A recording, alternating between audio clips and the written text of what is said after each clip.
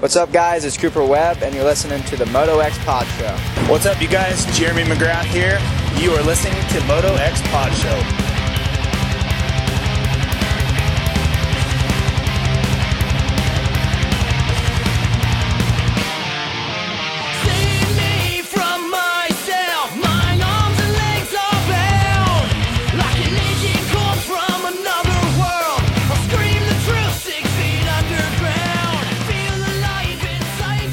What's up? Back for another week of the Moto X Pod Show. This week it's episode 155. Great show with Hunter Lawrence, Greg Schnell, Carter Halpane, and Kieran Thurman coming on, and a couple special guests in the studio. We got DJ TJ back. What's up, TJ?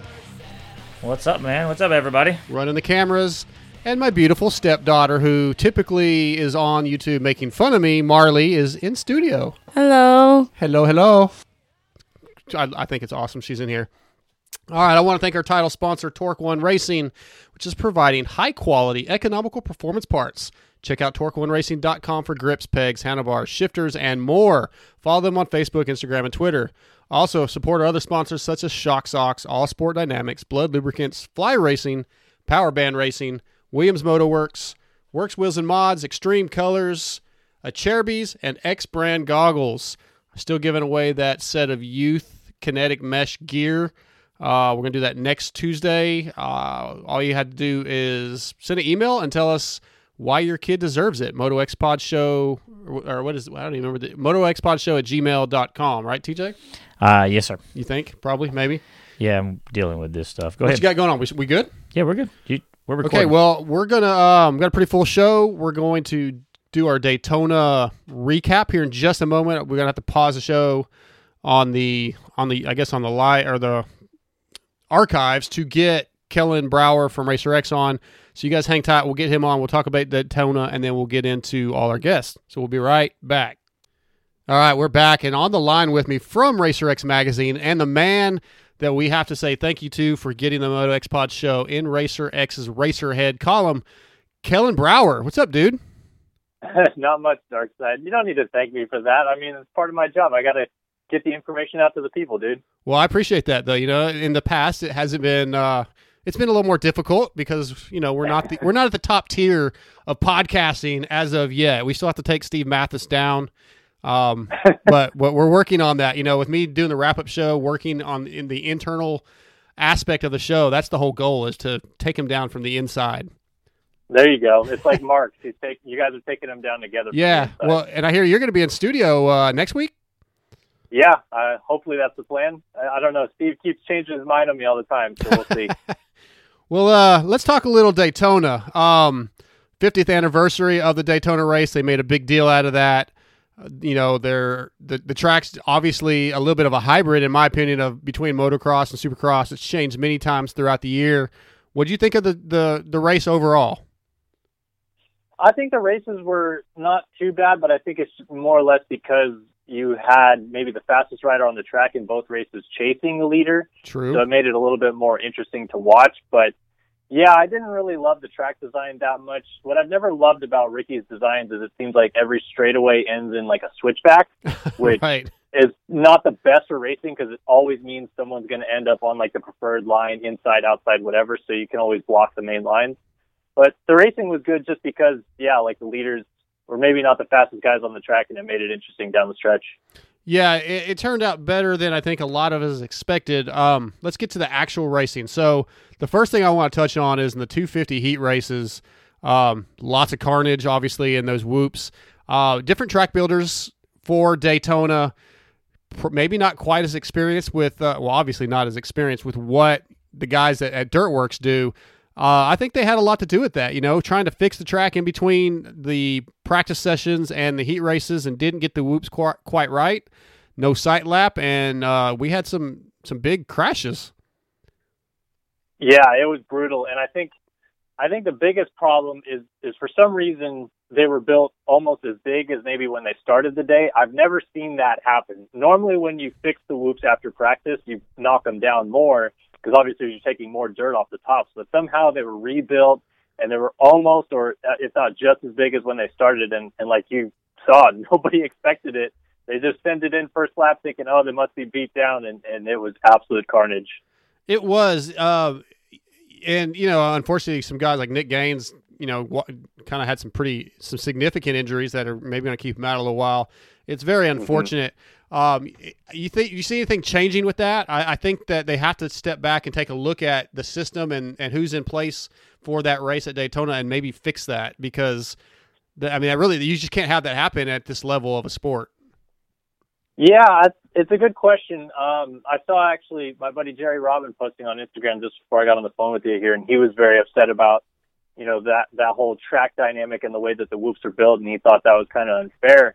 And he brought up a good point, is like, why don't they get a sight lap before the heat races anyway? I mean, a lot of that time is commercial break for TV anyway, so just get them on the gate, let them go do a quick little 3-minute sight lap before the heat, so at least they can see it, at least for the first heat or first couple of heats of the night, so that they get a little better understanding of it.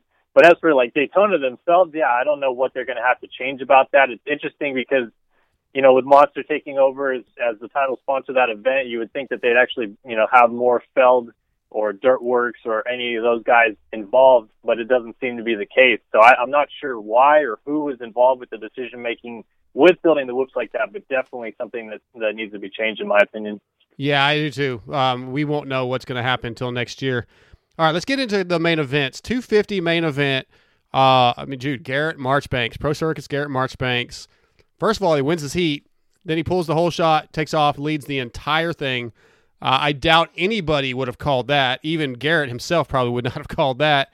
Very impressive ride. Something that hopefully will, they always say once you get one, they come easier. Hopefully that's something that he can, take with him to the next round and build and maybe become a player.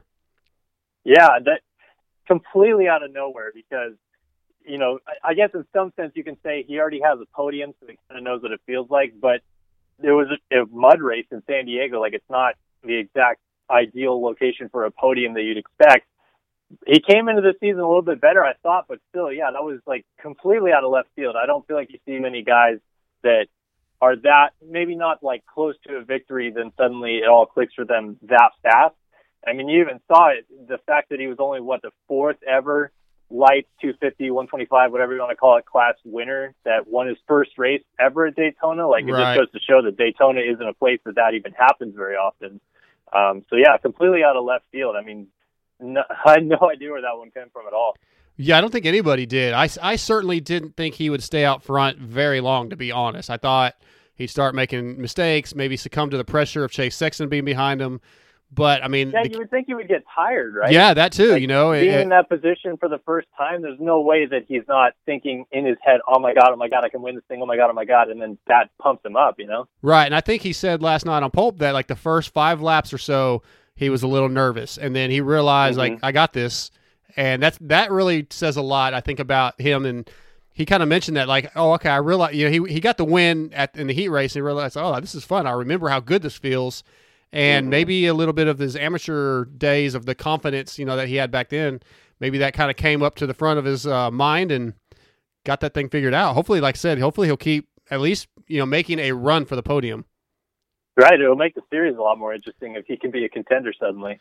Yeah, and you have that high of Marchbanks winning for Pro Circuit, and then you have the low of Jordan Smith doing some knee damage. I haven't heard any results of exactly what the deal is, but I think he ran it in there on McElrath pretty hard, probably a little irritated with McElrath, and then unfortunately we see what happens. Yeah, and I was so confused watching that too, because it didn't look like a hard fall, but then you realize when he got up what the problem was, his knee getting twisted in there. But you're right, it was totally because McElrath slammed in the corner before, and then he went in just a little bit harder in the next turn. And it wasn't really that hard of a fall or anything, but we've seen it before where these guys, they stab their leg in a weird spot, and then the bike or whatever, their momentum follows them on top of that knee. It gets twisted weird, and unfortunately for his sake, yeah, it looks like it might be some knee damage that could keep him out for a little bit. Yeah, it's been a rough year for Jordan. All right, so Chase Sexton, seems to be the dominant guy, right? I mean, he's the guy I think most people feel is the championship leader. I mean, obviously he's the points leader, but the guy that everybody at this point expects to repeat. What do these other guys? What does McElrath and RJ have to do to get up there and maybe knock him down a step? What do you think? I think it's going to take starting in front of him by a few positions, not just, their 1-2. What we saw from McElrath winning Tampa was he got the whole shot, but by the time Sexton could get to second, Shane was gone. So there was no chance to, have a retaliation or come back from Sexton's side. I think that's what they're going to need. I think Shane's going to have to rip a whole shot. Jeremy's going to have to rip a whole shot, and they're going to have to hope Sexton's 5 or further back because he's been so good and so methodical at working to the front, and then once he gets to free air, he's clearly the fastest rider on the track these last couple of weeks. So it's going to be really tough to knock that level down without getting a start while he doesn't. Yeah, I think that's going to be a difficult task. Chase is on a roll right now. He's very, very confident, and even the fact that he seems so, I don't know if he was angry, but he was definitely not happy that Garrett won and that he was unable to catch Garrett. I think he, in his mindset, he's winning this championship, and I think he feels like he should be the dominant guy. Yeah, I think that he wants to carry more or less as much momentum as he can into the 450 ranks, and if winning everything and dominating that class is what that takes, I think that's where he wants to be. I think he doesn't want to play second fiddle to anybody and really prove that 450 ride is deserved and that he's going to be good the second he moves up. So I can understand frustration-wise why he'd want to just lay the field on everybody, Yeah, I agree. Since we're having a few technical difficulties, let's move on to the 450s. Eli, everybody knows he put on that beast mode race. Everybody, first of all, going in, expected Eli to win. Hell, he clearly expected to win. He knew that Daytona was his place. He had the battle with Cooper for a while, who I thought put up a valiant fight, all things considered, from a couple weeks ago. But Eli made a statement. I know it's Daytona and he's expected to win, but tracking Kenny down like that, who is obviously one of the greatest riders ever, it was impressive. It was very impressive, and I think you're right that it was a statement because we were talking probably after, Arlington when he wins the Triple Crown there, that if he wins Atlanta, he wins Daytona, he's got a double-digit point lead, this thing might already be over. And then obviously the chaos that happened in Atlanta, and then to look like maybe Kenny was going to win again and have the points lead to himself after Daytona, it was starting to look a little dodgy there for Eli's sake to be like, man, this was going so well, and in the space of a couple of weeks, it's flipped on its head a bit. But yeah, that ride through the field was incredible. It's typical of Eli to, at the halfway point, it's like a switch flips in his head. He remembers who he is. He remembers how to ride or whatever you want to call it. And it's just on. And he was taking 2-3 seconds off Kenny's lap time in no time and found his way right up to the front. It was an incredible ride for sure. Yeah, 11 minutes in, he was 9.23 seconds behind Kenny. And then just a minute later, he was 8.9. And then all of a sudden, he was 4.59 behind and then, takes the lead. And I know that, I've heard that Kenny was pretty positive with himself after the race. But I think, man, if I'm Ken Roczen and I got caught from, almost 10 seconds behind, even at Daytona, I've got to be a little worried. I have to figure out, something's got to change. I can't let Eli keep beating me like this and being that much faster because this championship could very quickly get out of hand. Oh, for sure. And I think that Kenny, the reason why I would think he's so happy is because he didn't really fade. He was actually pretty consistent most of the race. It's just that Eli found beast mode and clicked off laps that were incredible. But Kenny's speed was still pretty consistent most of the end of the race, and we saw that even by the fact that once Eli got him, it wasn't like he was gone 10 seconds. Kenny stayed right with him and actually brought it down to the line. So I can understand why he's happy, but like you're saying, I think it's also a big thing that Eli did track him down from that far back. Like, it is pretty much a statement ride from his sense. And Kenny should be like, okay, we can't let that happen every week. If I have this lead, I have got to win this race, Absolutely. All right, so before we wrap this thing up, like I said, we got to get some technical things fixed before we get our next guest on. Who wins Indianapolis? Whew, man. 450. It seems like Kenny's in a good spot right now that I think he could win Indy. Just Indy is a track that breaks down, it gets ruddy, gets technical quite often. And Eli likes to light things up and slide through corners and stuff like that. And when he can't do that in some circumstances, he's not the best. He's great in ruts, but he's not. I would say Kenny's maybe a little bit better on the technical side of that. So I'll say Kenny just because his starts seem to be dialed lately. His late race speed is good. I think he'll get a big enough lead this week. It's tough to bet against Eli, but yeah, I'll go Kenny this week. Okay, I'm with you on that. I agree. And hopefully Blake Baggett can come back and do something. Get some good luck. That poor guy, man, I feel bad for him because it's just nothing is going his way. No, not at all. All right, Kellen, man, I appreciate you coming on. I apologize for the technical difficulties, and next time we do this, we'll have it figured out, and we can do a little bit better job of a recap.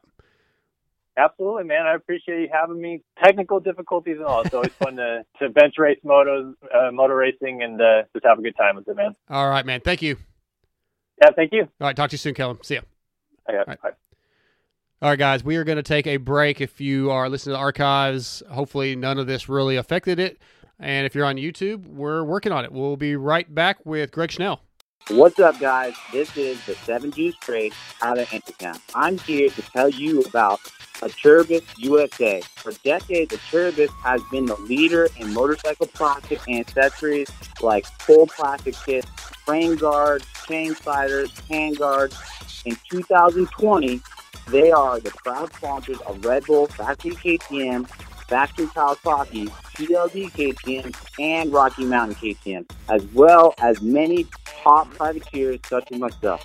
All you got to do is go to AcerbisUSA.com or call 1-800-659-1440, and y'all better tell them Moto X Pod Show sent you.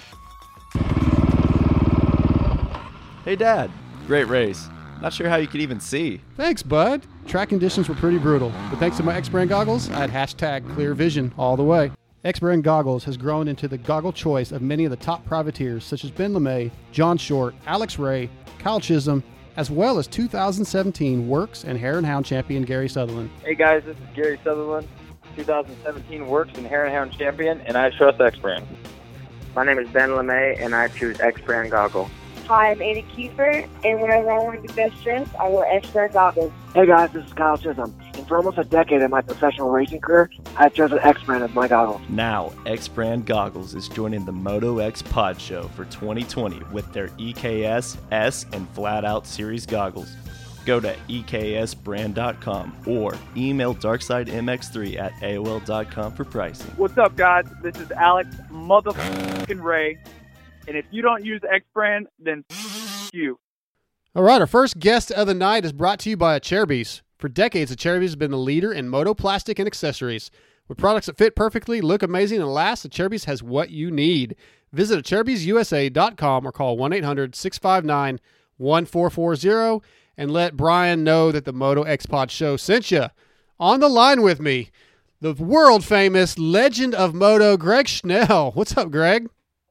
Oh, not so much, man. How are y'all doing? Doing good, man. Like super, super excited to finally get you on. I met you last year, right before you went in for one of the biggest fights of your life, which we are going to get to. But I have to tell you, man, it was an honor and a pleasure to get a chance to meet you out there at Johnsonville. Yeah, man. I appreciate it. It was good to meet you too, and I appreciate you having me on the show. Of course. Before we get to what you've been dealing with, let's talk a little bit about your history, man. Rode for a number of teams, won a couple 125 Supercross races. What do you remember about your career? When you look back on it, what do you take away from it?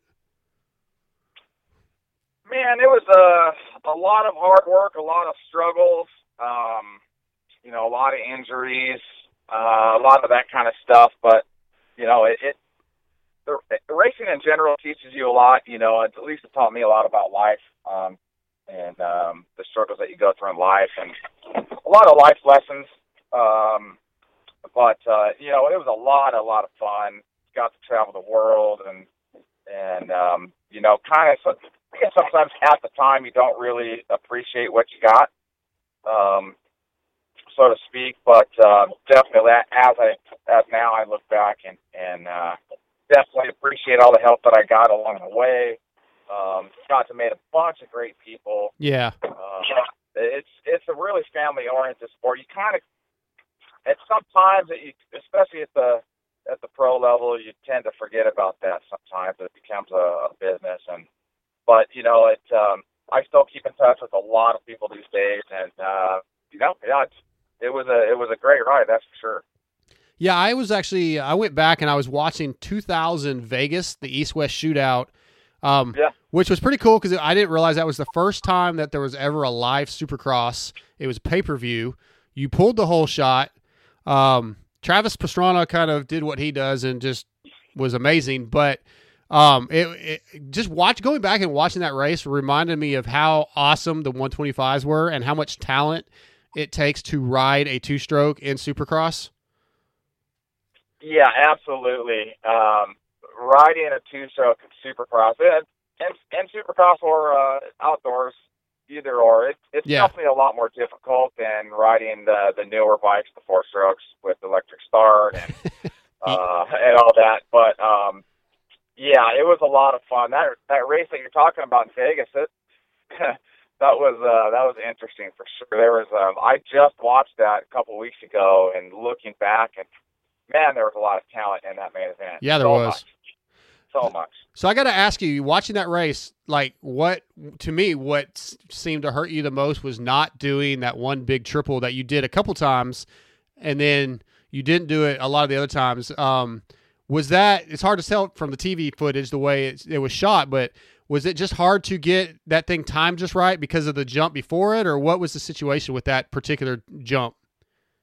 So there were a few things. That triple was really big. Yes, it was. Back in the day on the 125s, everything was super big. Sometimes they had triples out of a corner that were just so difficult. Sometimes you could do it, sometimes you couldn't. I think one of the things that hindered me at that particular race for that obstacle, that triple, was I was always a heavier guy on a 125. I was about 170 pounds. And the way that the transition was and coming up to it, I was on a privateer bike at that time, so I was already down a couple horsepower to begin with. You wouldn't notice that by me getting that whole shot, though. That was nasty. That was awesome. That was the best start that I've ever had, and ironically, my good friend Brandon Dunn, who works at Bill's Pipes, he is the one that went down to the starting line with me and packed the gate, so he took all the credit for it. That's awesome. That's what I do for my son. Any good start he gets is because I went down there and packed the gate. That's what it is. Yeah, and a little backstory, I got into a fight with my father. He was my mechanic at the time, and him and I got into a fight right before the main event, so he's like, you just have Brandon go down to the starting line with you, and I'm like, okay. That worked out. It did, yeah, it did. At that time it did, yeah. So I have a question for you. You bring up about the 125, and you were a bit heavy for it. How much What are you saying, TJ? I said he said that. He said that, not me. I'm a bit heavy for a 450, so I can't say anything. But so how different do you think the racing would be now, like because the 250s are where the 250 two-strokes were back in the day? I mean, how different do you think the racing would be now, and what's good and bad about the four-strokes over the 125s? Man, back in the day, like for myself, I was 170 pounds, which was really heavy for a 125, but obviously that hindered me. Nowadays, I don't see too many heavy guys on the 250Fs. I would kind of pick out maybe a Chase Sexton, even though, he's getting ready to be a 450 guy, but you can kind of tell he's sometimes, this year he's gotten pretty good starts, but last year his starts were not as good as they are this year.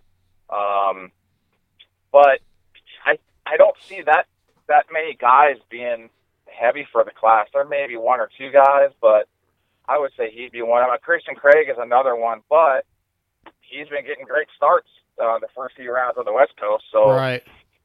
I don't know, man. I think back in the day, definitely Travis Pastrana was probably 170 pounds, around my weight, but he was on a factory Suzuki, which definitely helped.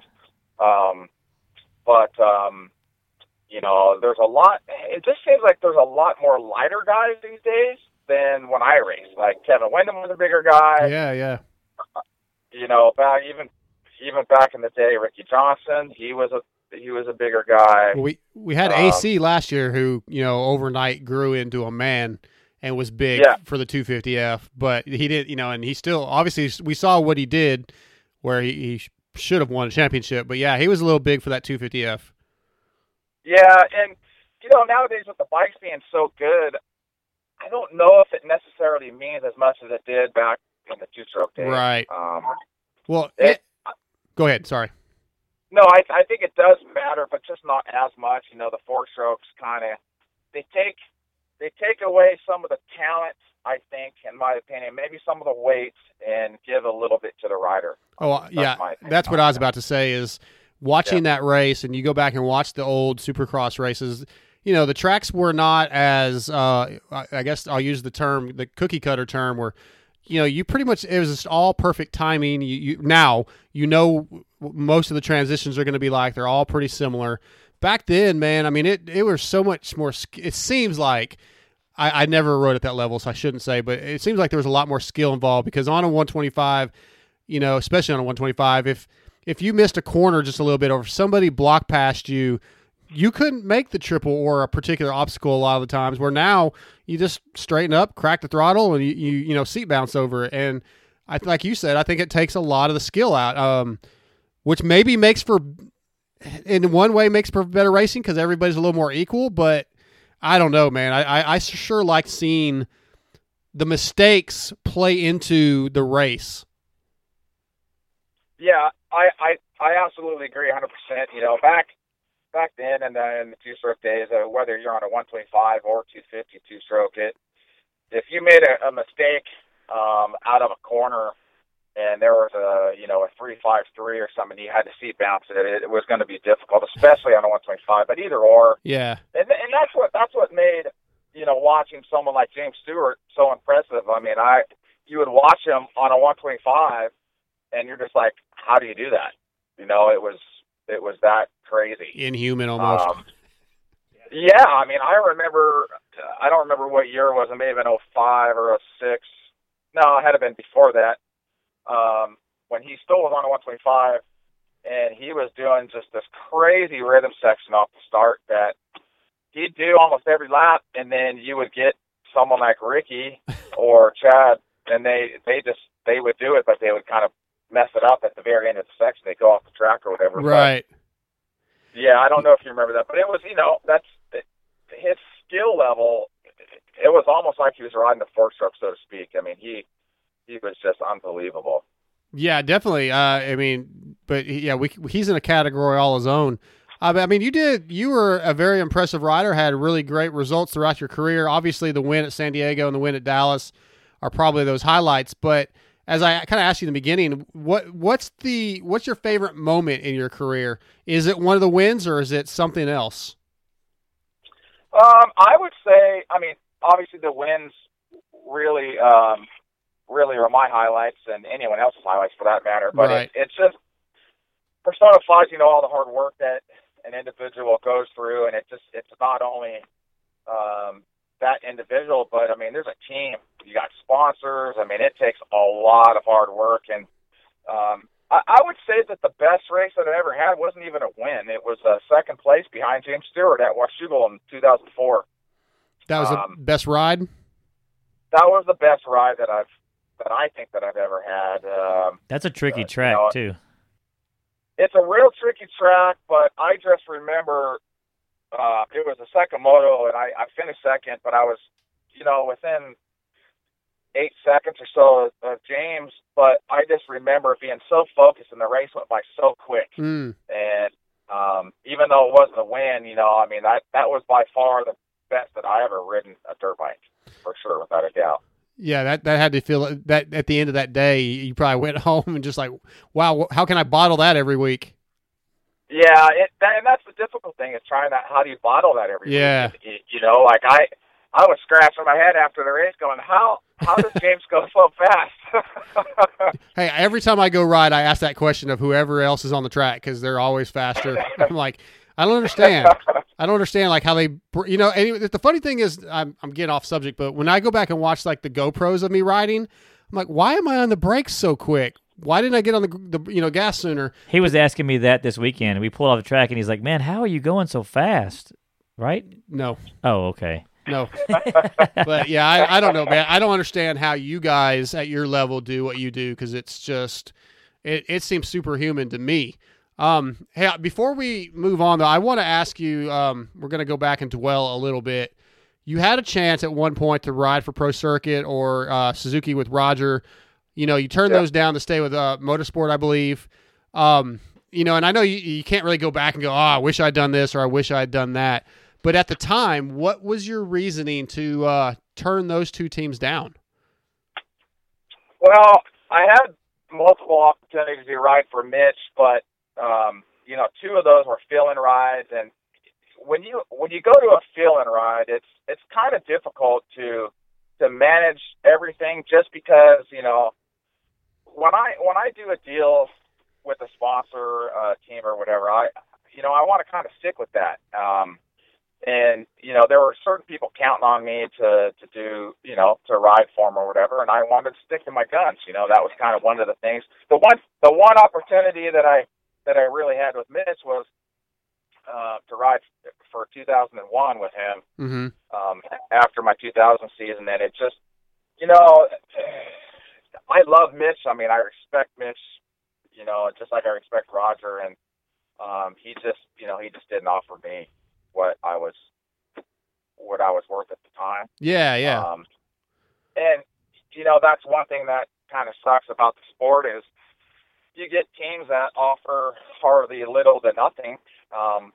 And at that time, in my mind and my family's mind, we earned it. I almost won a title, and if it wasn't for a couple of things here or there, I would have won a title as a privateer, and that's unheard of. Absolutely. And for someone to offer you so little, bonuses and stuff are good, but what if you sign in with the team and you go to the first training session or testing session, then the chain breaks and you get hurt and you can't ride the rest of the year? What does that do for you? So, there's a lot of certain things that came into play.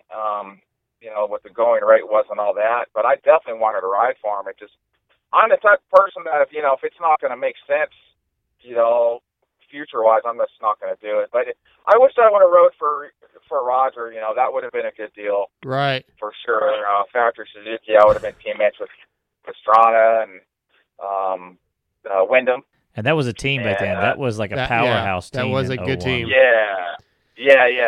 That would have been amazing to race with those guys and be teammates with them. But you can second guess things, and right. The main reason why I didn't was I was comfortable where I was, and I had what I needed. And money isn't everything, but it definitely helps, right? Sure. It helps make you make certain decisions, and the money would have been good at Suzuki. I would have had opportunity there. I would have had opportunity at Mitch's too. Maybe not without the money, but I was happy where I was, and the contract that I had, it was okay. And I really liked the Yamaha at the time, and I didn't really want to switch. I wanted, I liked my setup. Yeah. So that's pretty much why I stayed where I was. 01, the YZ wasn't a slouch of a bike. Like, it wasn't behind. I know the Suzuki, the factory Suzuki was a really fast bike, and Mitch always puts together, but the Yamaha 01 had a really good bike. Yeah, and the team that we had, my bike, in 2001, I was getting some good Yamaha parts. In 2000, I was not. I was on a full privateer. Mitch was giving me some good stuff, some good pipes, carbon fiber stuff. Him and I had some. Mitch likes to make deals, and in 2000, I would make some deals with him. Be like, hey, if I get on the box, if I get a podium, could you make me a carbon fiber silencer? And he would say, yeah. And so I'd go get second or third, and the next race I'd have a carbon fiber silencer. Oh, so, that's cool. Yeah, and that's how Mitch is. He's as long as he sees you're doing the work, he would definitely help you out like that. That's cool. Yeah, so also the Yamaha YZ250F was coming out, and that was literally, I really wanted to ride that bike. So that was the first 4-stroke in the 125 class, and I really wanted to ride one. So that was another reason for me to stay. Yeah, it was. Yeah. It sounds like you had your reasons, and they were good. They were good reasons for you. Yeah, they were good reasons for me. I mean, was it the smartest? Probably, Yeah. Probably not. It wasn't the smartest decision, but, it's not, like I said, sometimes it's not about the money. Sure. As long as I was getting something that was reasonable, I was happy. All right. Well, Greg, let's move on to some real world things, right? I mean, you have your career, you retire, you go into the real world, and man, 2019, life slaps you in the face, man. I mean, you got come into your biggest fight of your life with being diagnosed with cancer. What led up to that, and what was that like? It had to be a very life-changing moment. I can't even imagine what that would feel like, but what was going on in your head? Man, it was kind of, at first it was just like, why me? Like, I feel like I'm healthy, and when I was diagnosed with cancer, August 16th, leading up to that point, I felt fine. All the tests were negative, and the only thing that I had was a swollen lymph node on the left side of my neck. And it took a few months to find the cancer and all that, but it was, it's life-changing. I have a different perspective on life now, and, it was definitely a struggle. I still struggle. Every time that I eat, I had cancer on the base of my tongue, so it spread to my lymph node. They took that out, and it's a life-changing thing. I chewed for many, many years, chewed tobacco, and drank when I was younger, and all that. But it's just definitely life-changing for sure. And we fight every single day. Yeah, and of course, like I said, I met you right before you went in for your first chemotherapy, and followed you on social media as you would post things about this. And from the outside, you seem to be pretty open about the struggles of chemo, but you always seem to be, at least on social media, very positive, like knowing that things were going to turn out okay, and you were going to fight, and you were going to get back on a motorcycle and enjoy life. There had to be some dark moments though, but talk about how difficult was it to stay positive and, not continue that why me attitude? Yeah, that was, like I said, that was my original thought. And then, starting cancer treatment through radiation and chemo, I never once did I think that I was in a position that I was going to die. I never felt like that, even though that's the position I was in. I never once have thought that, even to this day. I just, I try to stay positive, and going through the treatment, the doctors, they tell you one thing, and you can kind of see. I have 3 doctors. I have a head and neck doctor, and 2 oncologists, radiation, chemo. Mm-hmm. And my head and neck doctor, Dr. Eunice, I can see the fear in his eyes. When he diagnosed me, I could see it. He didn't really want to scare me, but I could see it. Wow. And it's kind of it's really hard to explain when you're in that moment and in that position. The only thing that I know how to do is fight, just being a racer and going through all of those lessons. That's the first thing that comes to me, and that's what I did. And yeah, it was a struggle going through the radiation. I'm sure you saw a few posts on there with it burning my neck. Yeah, that was terrible.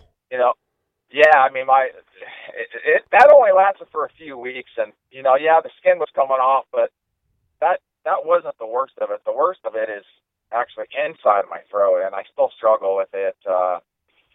Eating, I'm about 162 pounds right now, and when I saw you at Johnsonville, I was about 190. So it's I'm still. It's not for lack of effort trying to gain weight. It's I still can't eat like I did. I can't eat a lot of meat, stuff like that. And I've changed my diet quite a bit, but yeah, it's still a struggle. It's definitely depressing. You know, I'll be eating, and I can only eat so much food, and then my throat hurts so much that I have to stop. You know, I just can't eat anymore. Physically can't eat anymore. Yeah, So, I mean, obviously, it sounds terrible, but it seems like you're much healthier though. So I guess it could be a lot worse. Obviously, is what I'm going to say, and you still seem to be very positive. I see on social media you've been traveling with your girlfriend, and enjoying life and still living life to the fullest. yeah, absolutely. That's one thing. As soon as I was, man, for a month, I couldn't eat anything, no food, nothing. And the doctors, they wanted to give me a feeding tube, and I'm like, no. You know, I know I didn't want that, because one of the risks for getting the feeding tube was if I didn't physically eat the food through my mouth, that there's a small chance of me losing that swallow mechanism. And as soon as the doctor told me that, I'm like, no, forget that. I'll lose 50 pounds before I do that. Yeah. You know? Yeah. And they're like, are you sure you want to do that? And I said, absolutely. I mean, even if there's a 0.5% of me losing that swallow mechanism for the rest of my life, like, nah. No, thank you. And yeah, so I didn't eat a single piece of food for 1 month. It was 4 weeks, man. And that's when I lost all my weight, obviously, my muscle and everything. And it was bad. It was bad. But, you know, I tried to live, you know, you just mentioned my girlfriend, Beth. She's been amazing. She's been here every step of the way. And we've been traveling all over, man. We went to San Antonio over the weekend, and been there a couple times. Went there over New Year's too. And nice. Just trying to enjoy life, man. Because you never know. I mean, after all this, shit, man, you never know when the last day is going to be. You're right. Well, that brings me to a question that one of our listeners, Hal Simpson, on YouTube asked, and didn't know if you were going to consider doing like the old man or the vet classes at Loretta's or the vet nationals or any of that kind of stuff. Man, I definitely plan on riding and racing locally again. I was actually working on my bike today for the first time in a little while.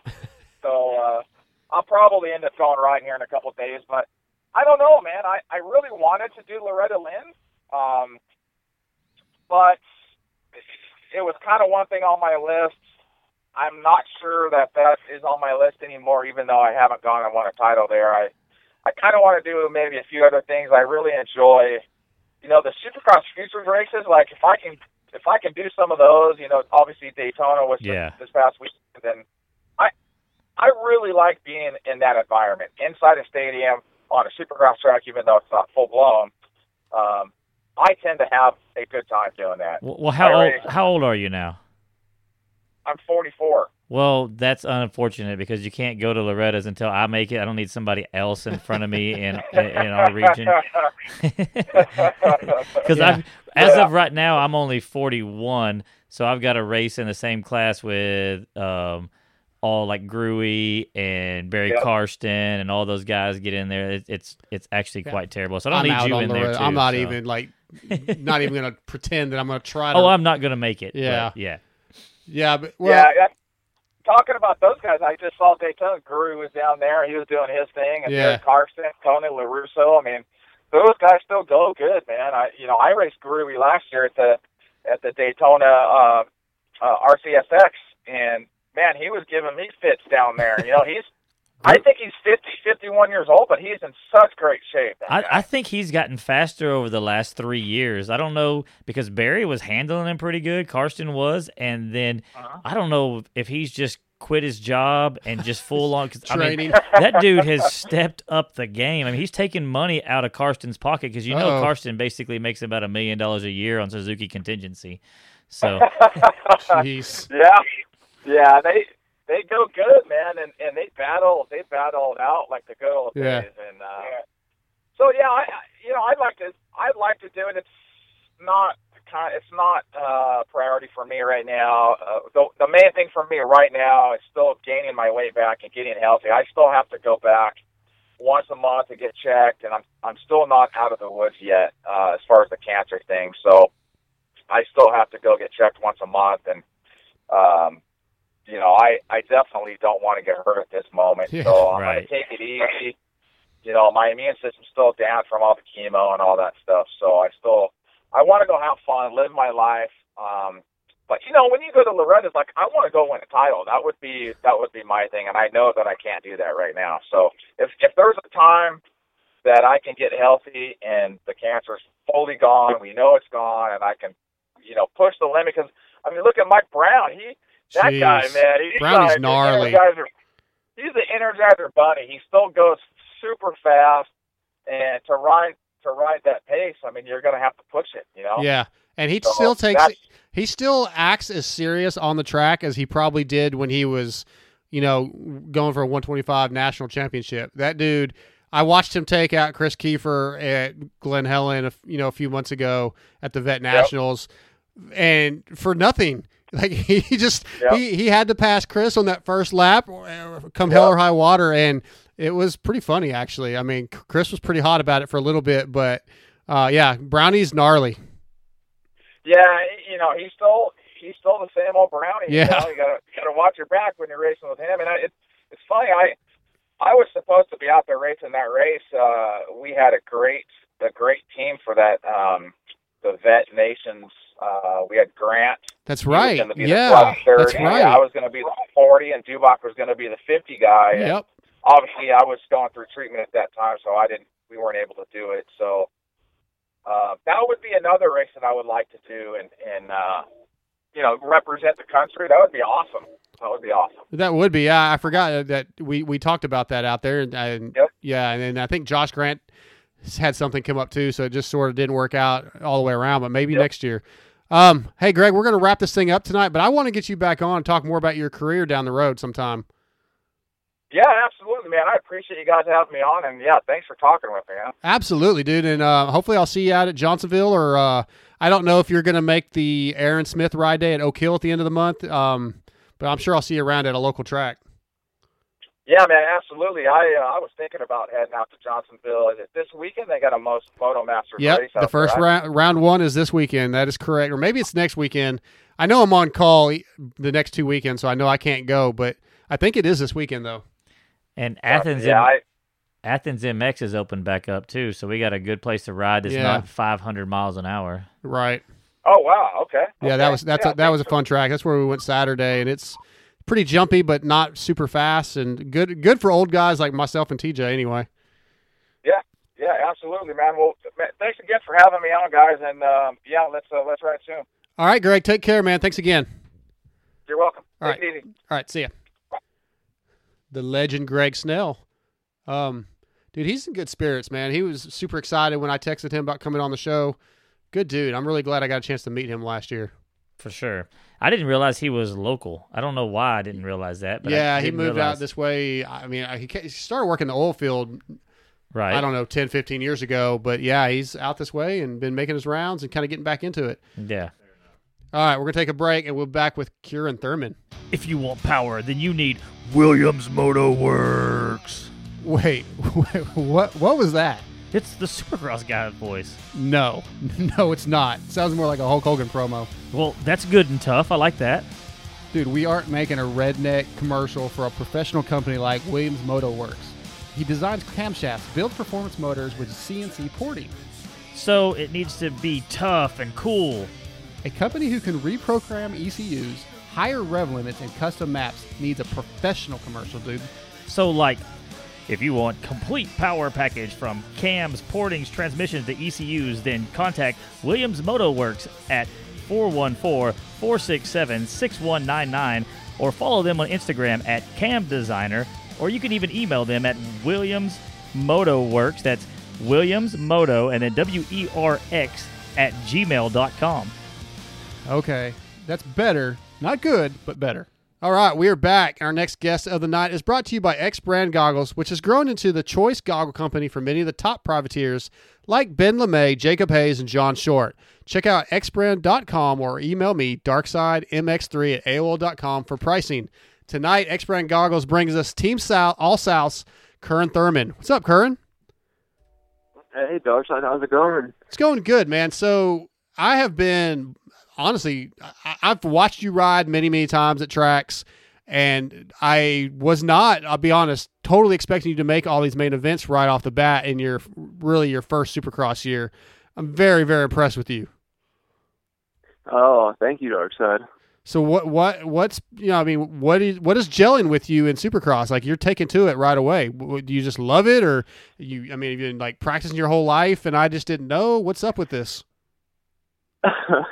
Man, I wish I'd been practicing my whole life, but man, I honestly haven't. I started practicing I tried to start riding some Supercross around October, and I got a few weeks under my belt. I had a few bike issues for like a month or a month and a half, so I didn't ride for about that long on Supercross. And then I was just, after I got a bike back under me going, I went and I tried to ride at least 3 days a week, 4 days a week at Underground up there, Quicks Moto Ranch. Yeah. Just getting some time, getting comfortable with Supercross, just easing myself into things. And then I luckily enough was fortunate to have the opportunity to race the 450 on the West Coast. Mm-hmm. And honestly, I knew my situation was not, having much Supercross experience. I just wanted to go racing. I love racing, even if it's outdoor, indoor, whatever.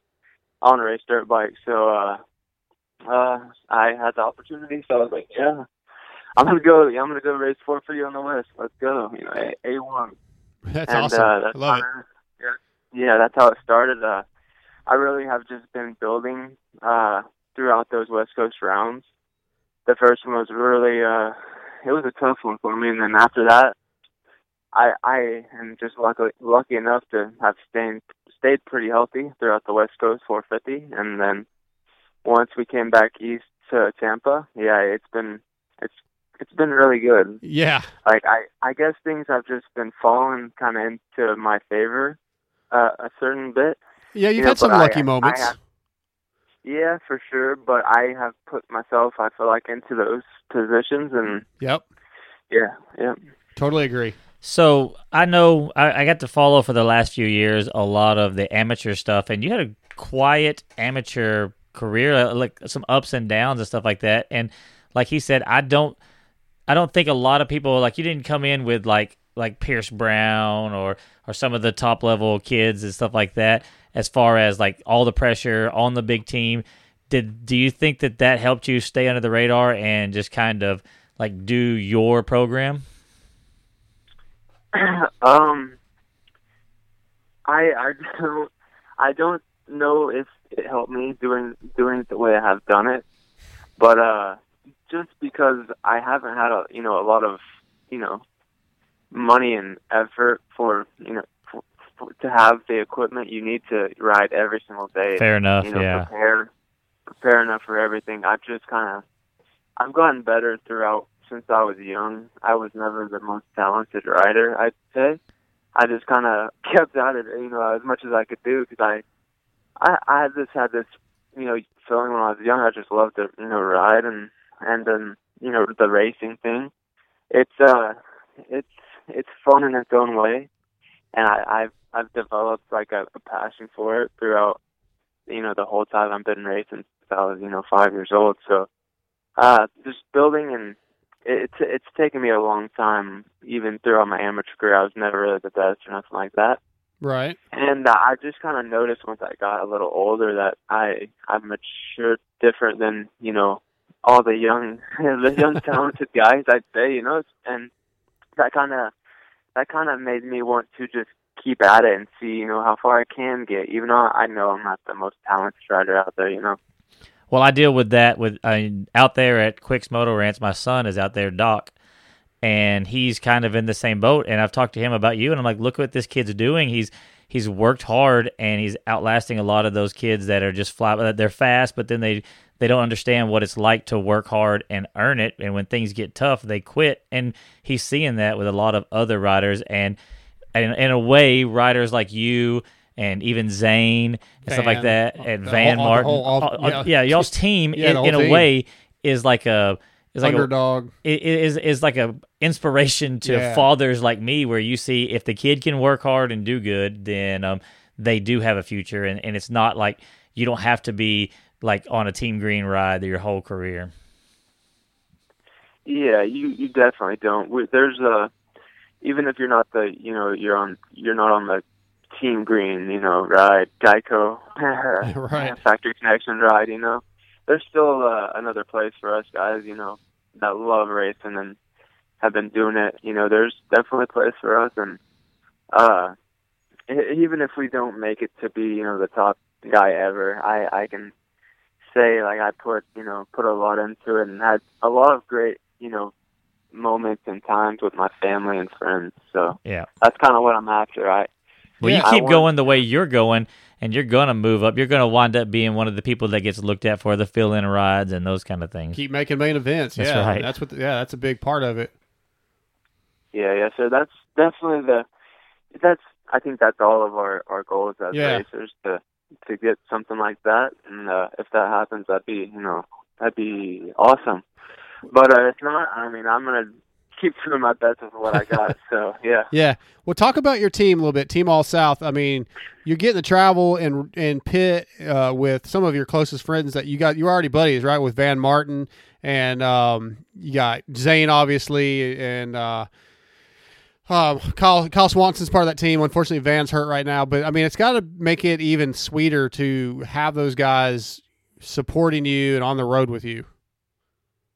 Yeah, for sure. I think the whole team, we're pretty close, like all the riders. Right. It's me.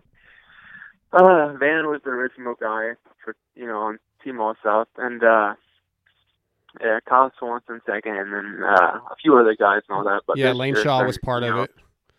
Yeah, all that. There was some other riders as well, but this year it's changed up a little bit with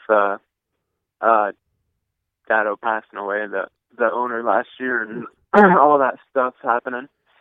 But this year it's been really cool. Like every weekend at the races, these past few since they've been closer to Texas, you kind of had everyone there, so it's been super awesome. But even before that, when Van was racing, it was cool because he kind of has more experience than me. He showed me a lot of good things, and as well as Nick Schmidt, he's on the team this year as well. And yes, I didn't really know him too much before Anaheim won. That's the first time I met him, so we've actually gotten really close as well. And I can kind of, he's kind of like a older brother, I guess, even though we're racing each other up there. Yeah, right. That's good. And we all drive really well. It's kind of like when we all, get there on the weekend or however they usually fly in and all that. We all have a good time, and it's all we all love to race. That's why we're there. So right, yeah, absolutely. Times and the day before, if someone needs help, we're helping each other. Get stuff ready and all that stuff. So it's kind of like we're really close over there. Cool. Talk about so Tampa was your first 250 races here, correct? Yes, yeah. sir. All right, and that was the race where you were leading the LCQ with Jimmy D all over your butt for a while. What was that like? I mean, because look, man, LCQ really all you want to do is finish top 4 and get in, but you had to have run through your mind like, hey, I could win this LCQ. I mean, that's a big deal too. But then you have Jimmy Dakotas, who's a relatively big name in the sport. What was going through your mind during that LCQ? Well, I'll just say, sitting on the gate, I was nervous. LCQ, they get a little crazy, Yeah. So I was just thinking, like, let me visualize what I want to happen right here, and that's definitely get the whole shot and try to get a gap so I can kind of have a cushion, And I know we're all really close in time, pretty much 20 to 40. We're not very far off in times as well. So I was like, anything can happen. That's kind of what I've been trying to go through, heat races and LCQs with that mindset of anything can happen. I'm going to do my best and try to just stay up and get to the finish line as fast as I can, But so getting getting that great start was definitely a key factor in even being up there. And once I was leading for a while, I was just kind of trying to get into my own pace. And I know my pace once I get going is pretty good. Mm-hmm. I see Jimmy G right there. He goes fast. I definitely know. I think he's podium races and all that in the past. So I knew he was going to be great once I saw him. He was in second. So after a bit, we were battling a little bit. I think he might have been injured at the time. But I was racing him. I just felt pretty good at that time. So I was just going to, race him clean, not try to do anything too crazy. Top 4 is really what I needed to make my first 9. So I had that kind of in my mind. I had a few sketchy moments, but it ended up working out. I kind of, after he got by me, I kind of tried to follow his line since he was going a little bit faster than me. So after that, stayed with him a little bit and finished second. So. Well, man, I'm proud of you, dude. I think it's really awesome what you've done this year, and I hope that your streak continues to get in those mains, man. You're making a little extra money probably, and learning every weekend and just getting better, man. It's really, really great seeing it happen, Curran. Thank you, Darks. I appreciate it. I've been, I've been really grateful for these past few weekends and how they've been going, and hopefully I can keep it going. I'm going to keep trying to just put myself out there, put myself in, the best situations I can. And, hopefully it even gets better in the main event as well. That's what I'm striving Absolutely. for. So. That's a great attitude to have. And I think the next race I'll be at Denver, so I'll see you up there, dude.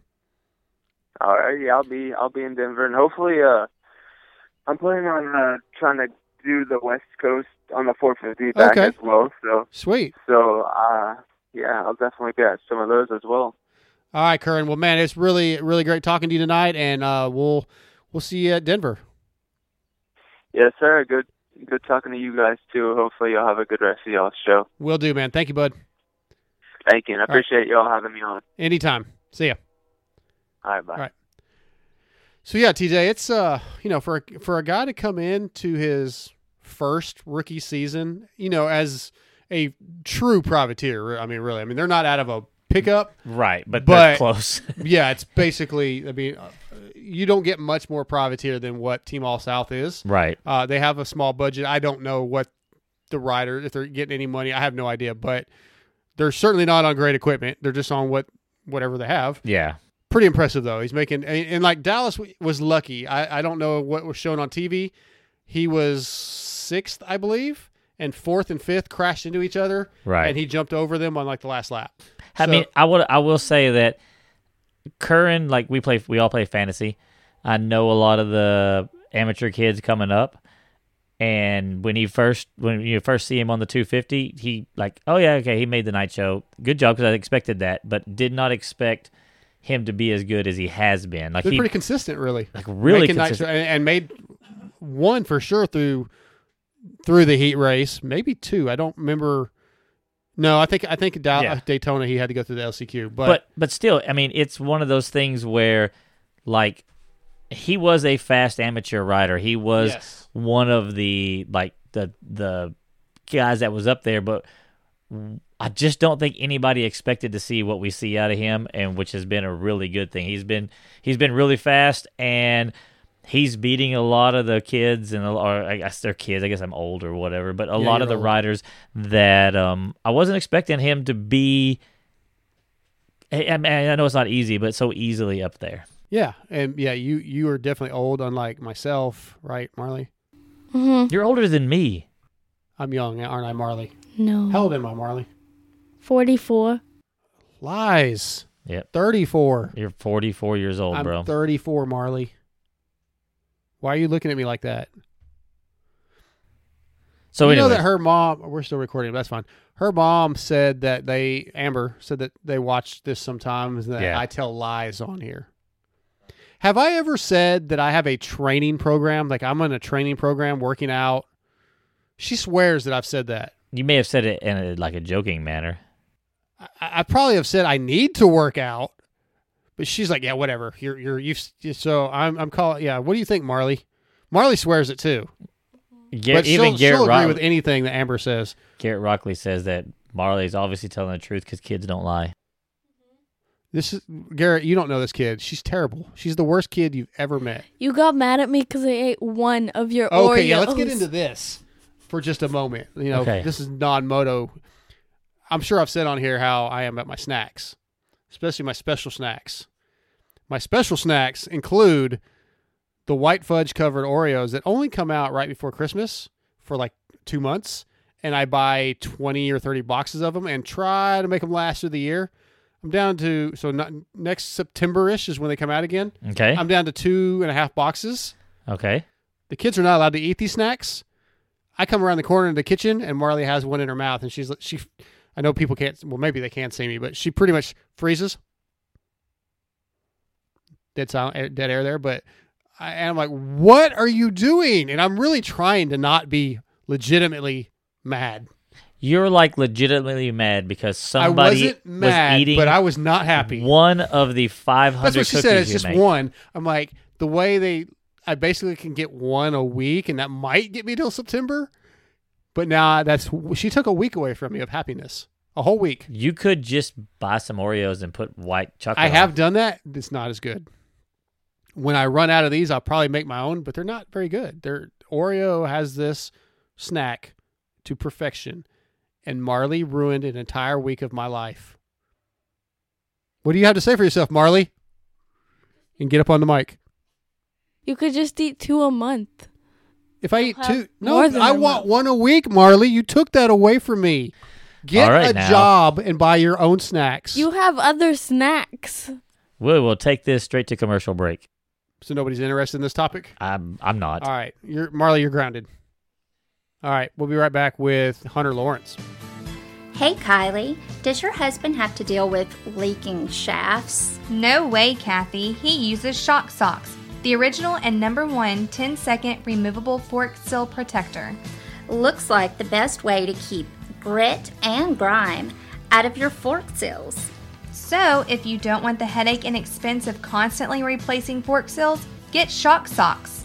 Go to shocksocks.com and visit them on Facebook to pick your color. And don't forget, they are available for street bikes too. What's up, Moto X Pod listeners? This is Darkside, and as motocross racers, one of our top priorities is safety. That's why All Sport Dynamics wrist braces are one of my favorite products. All Sport Dynamics sees themselves as the Picasso of safety braces. Their passion for design and developing beautiful braces never stops. They've had the privilege to work with some of the largest names in the sports industry and have established a reputation for always bringing innovation to the table with every brace. For the pro chasing the championship or the 6-year-old whose mom wants to avoid a broken bone, please try All Sport Dynamic wrist braces. Go to motocrosswristbrace.com or check out Instagram at wristbraceguy or call 936-569-1003 and ask for Jeff Brewer or Gary White. And keep in mind, these are the wrist braces that Justin Bogle, Joey Savacci, Weston Pike, Adam Cianciarulo, Matt Gerke, and Brock Tickle wear in their pro careers. Check them out, All Sports Dynamic Braces. Powerband Racing is a suspension company dedicated to providing best service and products. They are committed to developing new products and improve your ride. They want your suspension to be the best it can be. They're based out of Minneapolis, and they're a WP authorized service center and trusted by Ryan Sipes. Mini bikes to big bikes, they cover them all. Powerband Racing has your suspension covered. Contact them at 320-983-3400 and follow them on Facebook or Instagram. All right, just let everybody know we have had some technical difficulties throughout the show, but at the end of the Hunter Lawrence episode or segment, the computer froze, our software froze, and we lost the entire interview. Thankfully, because of the YouTube Live deal, we're going to pull the audio from that. It may sound a little different. I'm not not really sure. There were some beeps where my phone was being stupid that I would normally edit out. I won't be able to edit that out. So just if the sound quality is not fantastic, we apologize. But anyway, so hang tight for the Hunter Lawrence interview. So I saved the day again. Sure. But anyway, hang tight. Hopefully this works. We'll let you know. If you need power, then you need Williams Moto Works. If you want a complete power package from cams, porting, transmission to ECU, then contact... All right. Well, Peter is a super fan. Obviously, he's got some questions for you that I'm going to ask later. But right now, man, I just want to know how the recovery's coming. How you feeling? Good, bud. I remember that interview. We were waiting for the new schedule of the race at Millville. Yeah, after the storms. That's right. Yep. But no, yeah, I'm good, mate. Just riding 4 days a week, basically, and really just that's a big thing. And we're just riding and building and progressing with bike fitness, bike setup. The season's not so we had a new engine guy and new management. So no, things are going good, mate. Things are going good. Yeah, there's been a lot of talk about that bike, and we've talked to Chase and some of your teammates, and seems to be a lot better. Does that help give you more confidence going into nationals this year to know that the bike's quite a bit better? For sure. It was a pretty big bummer, in all fairness, to figure out in the end what we were racing on. Like our engine, we had. Happening, how could this be possible? And basically, we were like 3 or 4 horsepower down. Wow. Some races just due to frame up after every single race weekend. So the engine guys would get thrown an engine and they dyno it, and the engine's getting in the crate tomorrow to fly out to the race, So, hey, what are you going to do? You better have something than nothing. So they were pretty pinned up against the wall, and it was just an unfortunate position. But it's been a lot more positive this year for sure. Like the guys racing have obviously gotten really good starts. That's promising. We haven't had outdoors with the East Coast. So who's this jet guy? I've never heard of him. Yeah, he's the worst driver. He's so annoying, and I'd whack him in the face the moment I'd get. Yeah, there you go. Anyway, I interrupted you. I'm sorry. No, you're right. So I'm hopefully getting that engine spec very shortly, and I'll be able to, give feedback on it and stuff. But from so far, the feedback I've gotten from my brother and just you see the races like in the West Coast. Jet and Christian were up there on all of the starts, and then same in the East Coast here, and reassuring, Yeah, I think just listening to Chase and Christian and those guys, I think you guys have something, we'll be a lot more competitive this year. So it's kind of almost time for that change. And yeah, I'm looking forward to seeing what you guys can do. And, I don't know what this Jet Kids time frame is going to be, but I hope to see both the Lawrence brothers out there, going after each other and the rest of the field. Yeah, for sure. No, we can't wait as well. It's obviously a bummer. I really wanted to race Supercross. I really like it. Just things didn't work out, and now it's obviously hard to have a 5 months of no riding. Sort of that's what you're coming off of. Sure we can train. As Peter Coward, one of the questions he asked: would you consider, or were you thinking about trying to do any Supercrosses just to build some confidence before going into the nationals? But to me, on the outside, that doesn't seem like the smartest move. Yeah, for sure. I mean, it was honestly all depending on how fast I could mend my shoulder. Like if I could mend my shoulder, that I was able to be back on the bike a week or two before Tampa. Yeah. We would have been looking to come back at Daytona, or maybe even the round before that. That would have been in question, but obviously it didn't go that way. It just wouldn't be smart for us to come back and race the last few rounds 2 weeks out, 4 weeks out from Hangtown, because Lord forbid, and he's got high expectations because they know what we achieved last year, what I achieved last year with what we achieved that with. So they've got pretty high expectations come outdoors. So we want to make sure we're 100% ready and give us the best fighting chance, and then we'll come back next year, get the proper build up in the Supercross we need. Yeah. So this is TJ here, bike stuff. What does Hunter Lawrence do to kill time while you can't go ride and whatnot? Oh, I bash my head up against the wall every day, nearly. No, we do every day. There's physio. Every single day I'm doing physio, cycling, running. I wasn't able to swim a lot with my shoulder, but with my knee, I was able to swim. after a certain period of time, and then, you know, slowly get conditions out there training, doing moto. So I'd be stupid to sit there and feel sorry for myself. Like, Yeah. that's not going to get me anywhere. You know, I need to be working my butt off as much as I can. So because I mean, when the doc says, "Hey, you're all good to go," and you go out and ride for the first time, everyone pretty much knows it feels good, but at the same time, that bike beats you up so bad. You know, like you feel like, holy man, I'm unfit. You know, so I try to make that shock of being back riding as little as possible. You know, That's why I could never be like a professional athlete right there, just because I just don't think I have what it takes to. Oh, I definitely don't. Yeah, I could never do want that. my Oreos right now. We were just talking about. very blessed body where he's able to eat burgers, donuts, all that kind of stuff, and it doesn't really affect him, or it doesn't really throw him off. So he's a very fortunate That's kid. my program right there, but I go really slow at the same time. So I got a non-moto thing, and you may not know what I'm talking about at all, but do you, being from Australia, do you watch Mighty Car Mods on YouTube? Say again, Mighty Car Vlogs. Mighty, but you don't. If you don't know that, you don't know. It's Mighty Car Mods. It's a car like restoration. No, they're just. No, I don't. I watch Texas Metal. Oh, do you really? That's a really good show. So you're into cars then?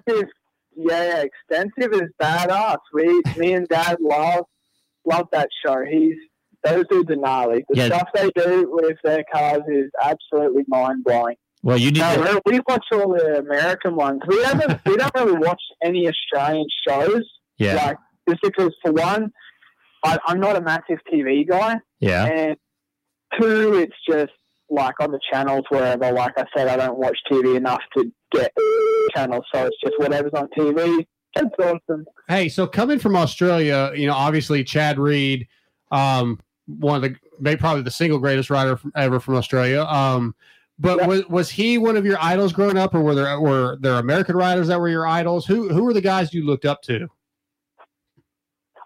Yeah, no, he wasn't actually. Villapoto was my childhood sort of hero. You know, from when I was younger, I never really was that into supercross and stuff like as a kid, just because I just wanted to ride dirt bikes and didn't care about anything else. I was a kid. Yeah. But then when I started to really watch it and enjoy learning and stuff like that, and really got a grasp of, he went pro. He was 6'15". That was his number the last junior year, I'm pretty sure, amateur year at the races, and then he went pro. You know, at 51 or something, and dude, I absolutely loved his style. Like, my riding style and his riding style are so different. Like, we're complete opposites, but that was my hero from 250s all the way till I got to an age where I decided I wanted to be better than Villapoto. You know, you get to that age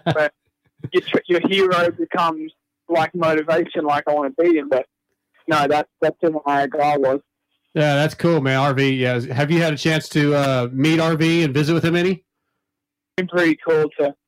A little bit surreal, you know, that your childhood hero is now someone that, you know, he's in my contact book on my phone, and we talk crap to each other. Yeah. You know? Yeah. That's pretty cool. I mean, from where I first ever thought of the guy. So. Right, yeah. RV's really good at the talking crap thing. Yeah, the more and more I get to know him, the more and more I figure that out. Even though they talk a lot of talking and smack talk. It's pretty funny, pretty comical. Yeah. Hey, so I want you made a post recently. Okay, that made me a little mad, just so you know, because I could never do that, and I don't really think it's fair. I don't like it when guys slow wheelie because I can't figure it out. If you ever want, I mean, honestly, it's a funny story of how that ever started. We started it on 65s, just practicing, like literally. Just you dump the club a foot and a half high, and then tap the rear brake, bring it down, and do that 20 times, and then gradually, bit by bit, you just get. Does it work out? I'm gonna send you the rear fender bill.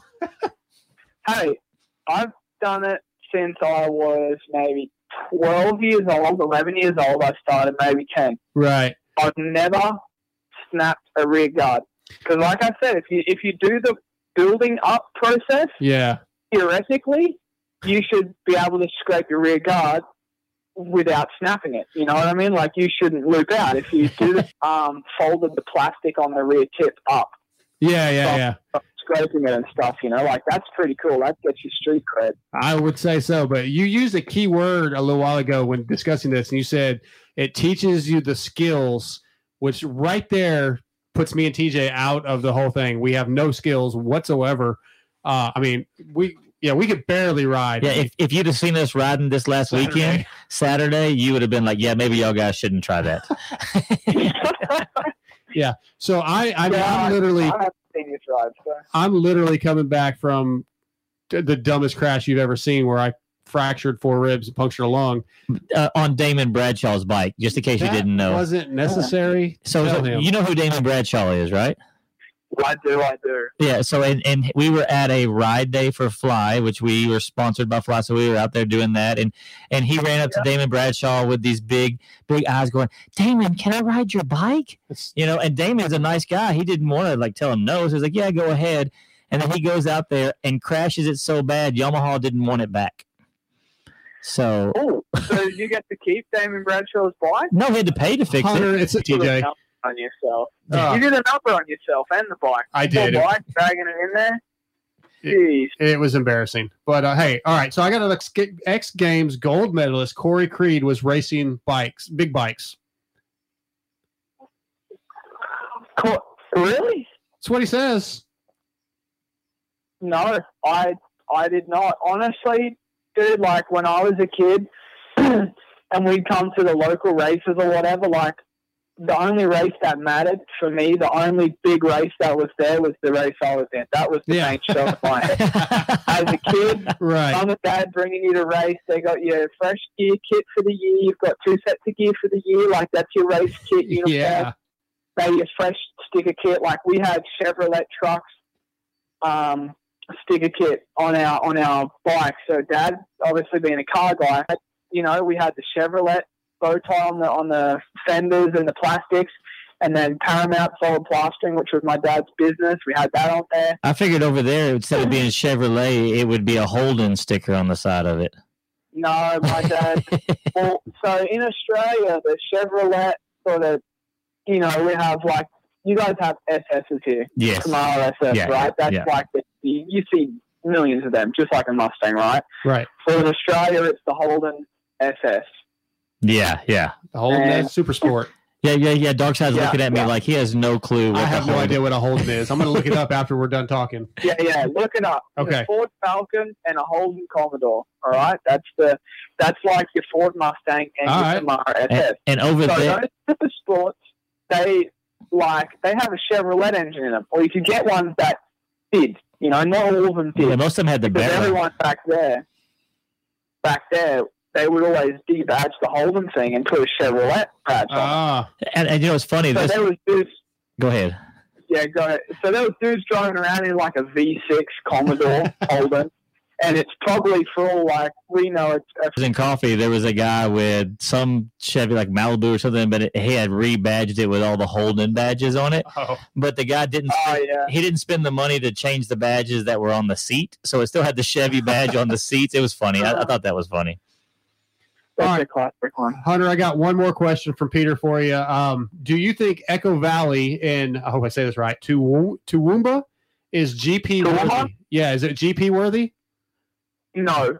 Okay. So here's why, So here's why I'm going to say no. As much as it is a cool track and was one of the tracks we loved riding at, it's not wide enough, and the track facilities could not facilitate because it would be an overseas GP, right? So they would have to send crates. Yeah. So all of those crates would have to be on trucks, and then you'd have to put a massive marquee or something similar to, I'm guessing, Argentina, how they have all those marquee tents for all the crates and teams to pit out of, because there is no building or as such for all the teams to pit out of, you know. So then I would go, do they have the right equipment to prep and track and get that facility ready. The town, it's 2 hours away from Brisbane Airport, if I'm right. So then a 2-hour drive for anyone travelling to that event. And I just don't think they'd sell the numbers, you know, and the Australian government wouldn't fund the World Championship round to be there. It wouldn't make sense to them. They'd say, well, why are you bringing it to Toowoomba in the middle of nowhere? Why not bring it closer to the city? The city benefits from it. Yeah. Hotel, food, etc., etc. The economy, you know, gets a reward from it as well. So that's my sort of verdict on it. But then again, you know, they had the GP in Broadford back in the day. Right. That's also in the middle of nowhere, you know, so that just goes against that theory. But if I look at most of the trends from all the GPs, a lot of them think Toowoomba Motocross Club could afford to pay a motor MXGP round themselves, you know. Okay. So I just don't think it's just justifiable to have, hey, we need this Grand Prix here in Toowoomba. It just doesn't make sense in my mind, you know. I know who Olivia Newton-John is. I've heard of the name. Mel Gibson. Who is that? Is he a singer? He's an actor. An actor. He's like Lethal Weapon, and he's really. And he he was the one that 80s and 90s with that did the Mad Max. Mad Max. No. Yeah. That he was like Mad Max. I'd say Steve Irwin. Steve Irwin. I'd say Steve Irwin, hands down. I'm a huge animal guy myself. That guy was one of the best living human beings on the planet. He was known worldwide. We lived, funny enough, like my dad's parents, so my nan and pop knew Steve's nan and pop, Bob Irwin, Steve's dad. So, and we lived right around the corner from, probably, like in my mind, he has to be one of the best representatives of Australia as a human being or a person. I mean, I don't know. Find someone, prove me wrong. I don't know. No, you're right. That's a good answer. Is a better guy like he was so for, just the well of the animals and the humans and just what a dude. I believe his son is trying to take up the mantle there doing that. Dude, he's got big boots to fill. It's tough. Like Steve Irwin was the first he was the first Matt Wright with a WR. And he's up in the Northern Territory, and he does a lot of stuff with them big crocs as well. And he's pretty cool. Like, I enjoy following him. But it's just tough, you know, because Steve Irwin will always be remembered as... That's a good answer for Hal. All right, Hunter, we're about to let you go. Last question. Nationals are coming up. You're going to be battling your brother. How do you beat your brother every weekend, or does he get you at least once? It'll be interesting. It'll be very interesting. You know, obviously we're training partners, so during the week it's always going to be very, very similar with speed. We have the same trainer. I mean, I'd love to trash him and stuff. I'm sure I'd love to trash it, but when you're arguing with an idiot from the outside, no one can tell who the idiot is. So you got to... Yeah. But you just got to be level-headed, you know. AC didn't win every single weekend last year, you know. There's going to be some weekends where you don't get a good start, you have a crash, you have a fourth and a fifth or whatever it may be, you know. We just got to keep working, limit that, and hopefully kick little bro's butt. There you go. There you go. Well, Hunter, man, I really appreciate you giving us 30 minutes of your time tonight. It's been an honor talking to you, and I look forward to seeing you back out on the track soon. No, I appreciate it, buddy. Thanks so much for having me on. Awesome to talk to you and answer some cool questions. But yeah, hopefully we can get out there and get amongst it. Give you guys something good to watch. Absolutely, man. Thanks, and we'll see you at one of the races coming up soon. Sounds good, please. Take care until then. Okay, see you, Hunter. See you, bud. Bye.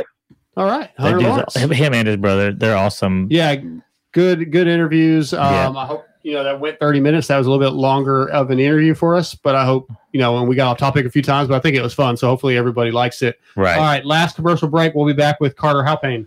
Okay, hopefully that worked. We're recording this before we add in the Hunter Lawrence stuff. It's super confusing. I'm super stressed out. nothing new there. But we're going to wrap this thing up. DJ TJ, how'd the show go other than all the technical issues? And Carter Halpane's getting rescheduled for next week, by the way, because of all this. And he's Carter. He's gonna do great next week, and everybody's gonna want him, but we already got him locked in. Absolutely. So, right. Anyway, good. We had fun, and it's always YouTube was also a technical difficulty at the beginning. But we got that going, and it looks like there's a good chance that if y'all heard the interview with Hunter, which you will be playing. Yeah, hopefully that already played. Like I said during that other part, I did save the day again, so I'm glad I was here. If you say so. I want to remind you guys about the Aaron Smith Ride Day, March 29th at Oak Hill. Lots of good stuff that we're going to be auctioning off. If you cannot make it, please go PayPal at Aaron253Smith.